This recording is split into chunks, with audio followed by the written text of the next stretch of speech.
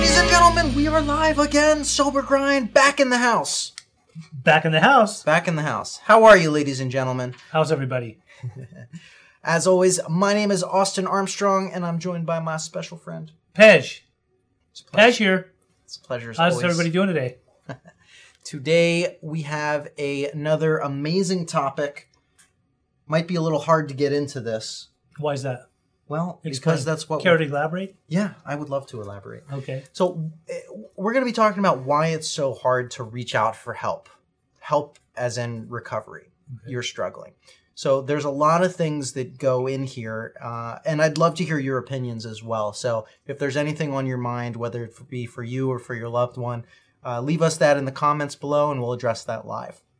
So, Pej, let's just start. Why do you think that it's oftentimes so hard to ask for help? Well, it's interesting that you asked that question. I was somewhere today where the reason I even thought about this topic for today was because I was somewhere where this was a topic and people were talking about it, and a few friends had mentioned that very timely. A lot of times ego and pride will get in the way of people asking for help. Now, is that always true that somebody's ego and pride gets in the way of them getting help? When you're engulfed in your disease or your addiction or your alcoholism, sometimes you don't want to get help. So it's not even a matter of ego and pride. I think it's just a matter of you like to numb out and you don't think you have a problem. So in your own mind, you're minimizing your own addictions, right? So, and then also there's a lot of times when people are being enabled by family members. Sure. So why would they ask for help when somebody's nurturing their addiction? If they're harboring the addict alcoholic, if they're allowing them to live in their home and they still are using and drinking there, how do they think that they need help? It's like their safe haven for them to be able to use, drink, do whatever they want at home. And so it's not like they're really desperate. I think that oftentimes, more so than none, people that really, really do end up asking for help run out of options completely. So when they have nothing else going for them and they're absolutely completely licked and desperate, that's when they'll ask for help. And, but it's a tough thing to do. I mean, I speak from my own experience. My biggest fear was to ask for help. It was like I knew something was wrong. I knew while I was stuck in the abyss of my addiction, I probably should ask for help. I probably should, but I didn't know how. And a lot of people don't know how. They don't know who to ask and how to go about it. Yeah. And then also, I think there's also, when it comes to ego and pride, though, ego and pride will definitely make you think that people would judge you. They'll look down on you. They'll think less of you. They'll think that you never amounted to anything and you're a complete loser, drug addict, alcoholic, whatever. So there's a lot to it. Got it. Yeah. So, I want to go into, I think that's a great segue into figuring out how to actually ask for help in different ways. So what are some common ways that someone would ask for help?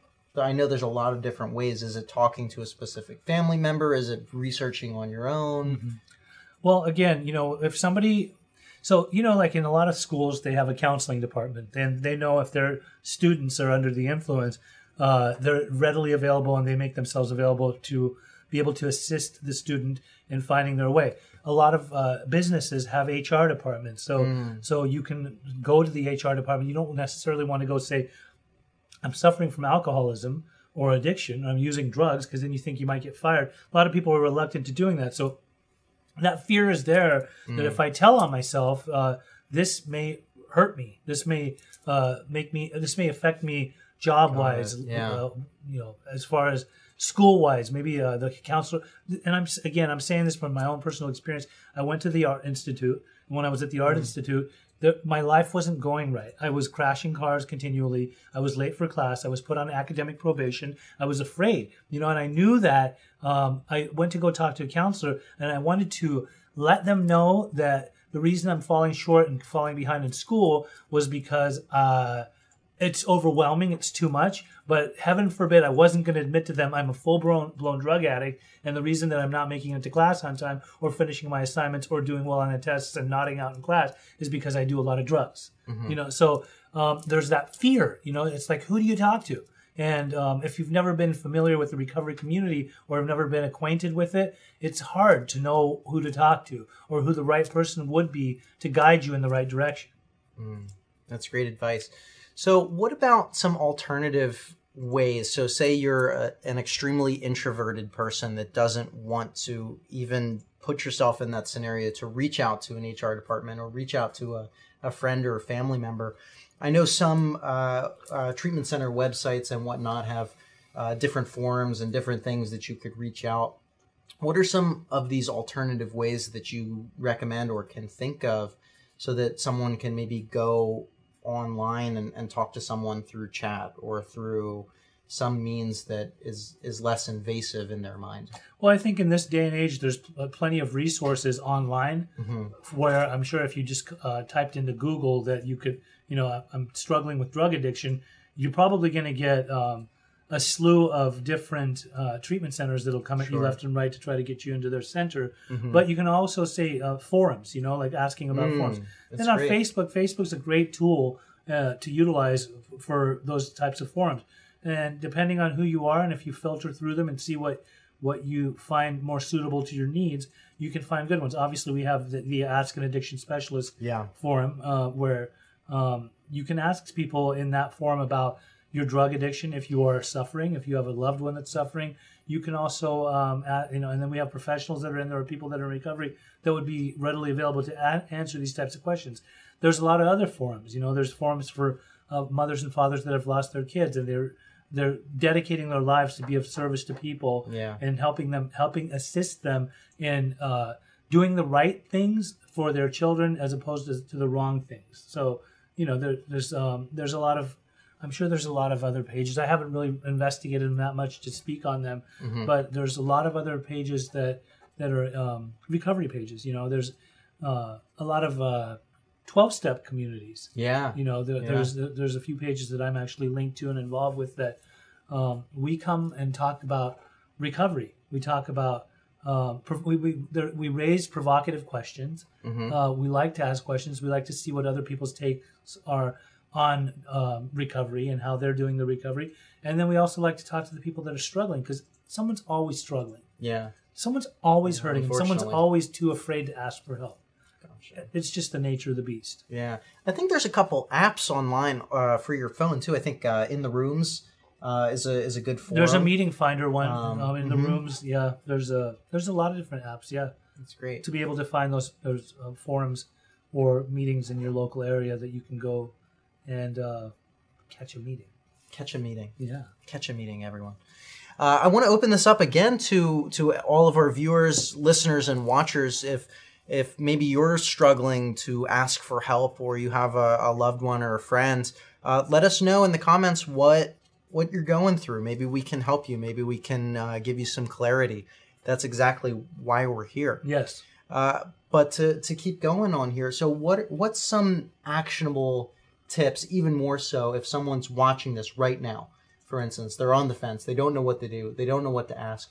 What are a couple good things that you would advise to just take that jump? My advice is that if you have no experience with recovery, if you've never attempted to get sober before, if that's not even a concept that's fathomable in your mind, if you don't even know what true recovery is, and that when I say true recovery or being completely sober, that means being abstinent from all mind-altering substances, as in, pure abstinence. You are not using anything that affects you from the head up. So if you have no experience with this, you've never actually been in that type of environment, and you are sick and tired of being sick and tired, and your lifestyle's not working for you, and you feel like the drugs have caught up to you, and that you're not doing well, and that your job may be at risk, your family may be at risk, or job loss and things like that.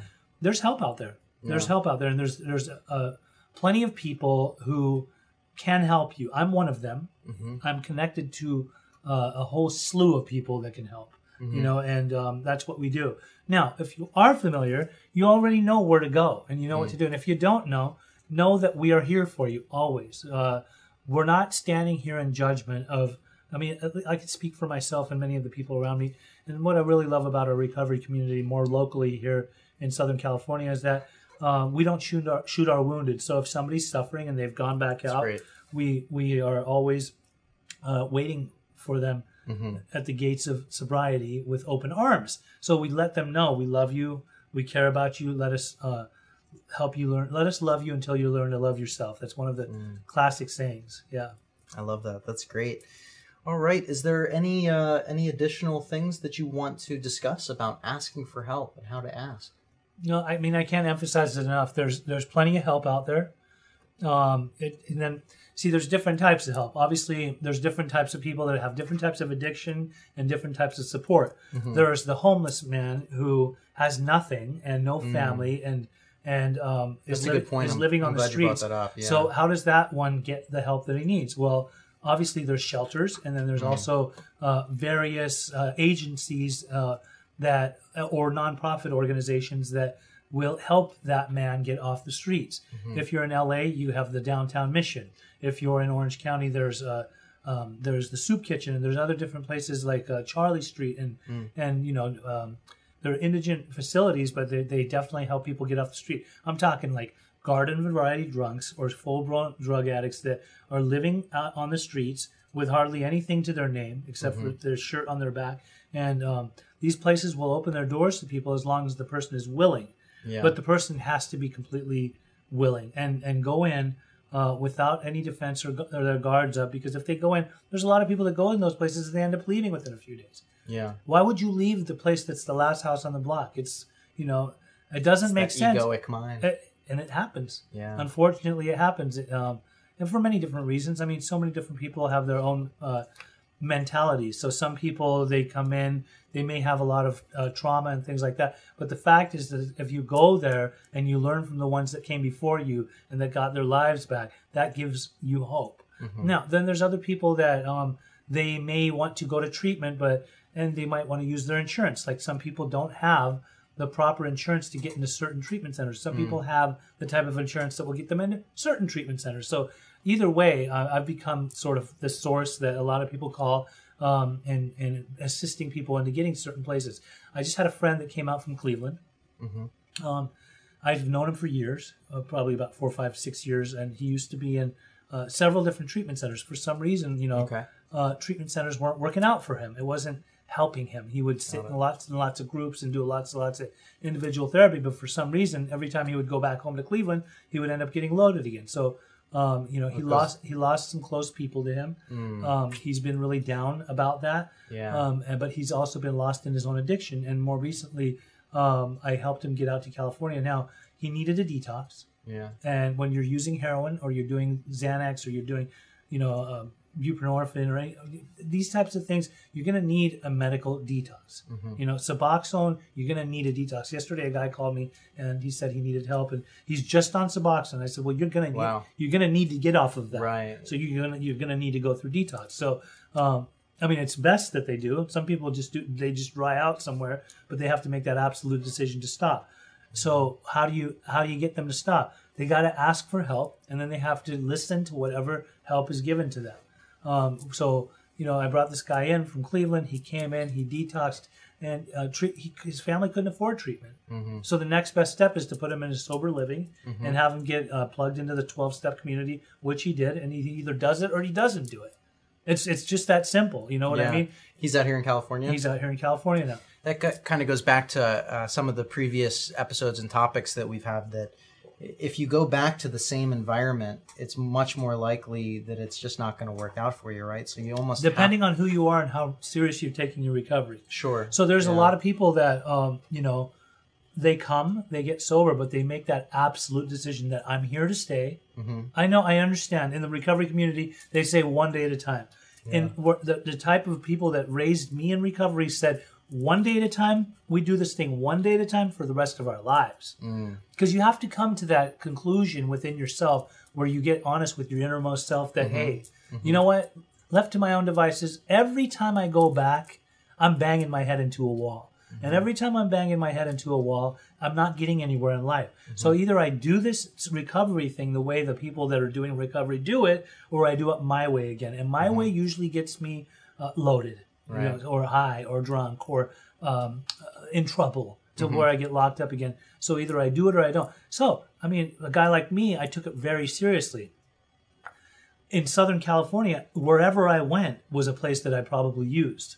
So when I took it seriously, once I changed my mentality and my behaviors and my actions, it was okay for me to go back home. As opposed to some people, they get triggered. You know, so I think it all depends on the seriousness of the person and how serious they're taking their recovery. That's great. Well, Pej, thank you so much for this amazing, actionable advice for how to ask for help. Thank you. In various different ways so that you can figure out exactly what works for you. Thank you. We'll see you again next week, next time, for another amazing and fun episode of Sober Grind. If you have any questions afterwards, make sure you can always reach us at Austin or Pej at beginningstreatment.com. We'd both be happy to answer your questions. Join our amazing community, our Facebook group that Pej mentioned earlier. It's in the link of this video, but it's called Ask an Addiction Specialist. You can just search for it there. And you can go and reach Beginnings Treatment Centers at any time. They are all levels of care, and they will really take care of you. You can call them directly at 800-387-6907. Pej, it's always a pleasure, my friend.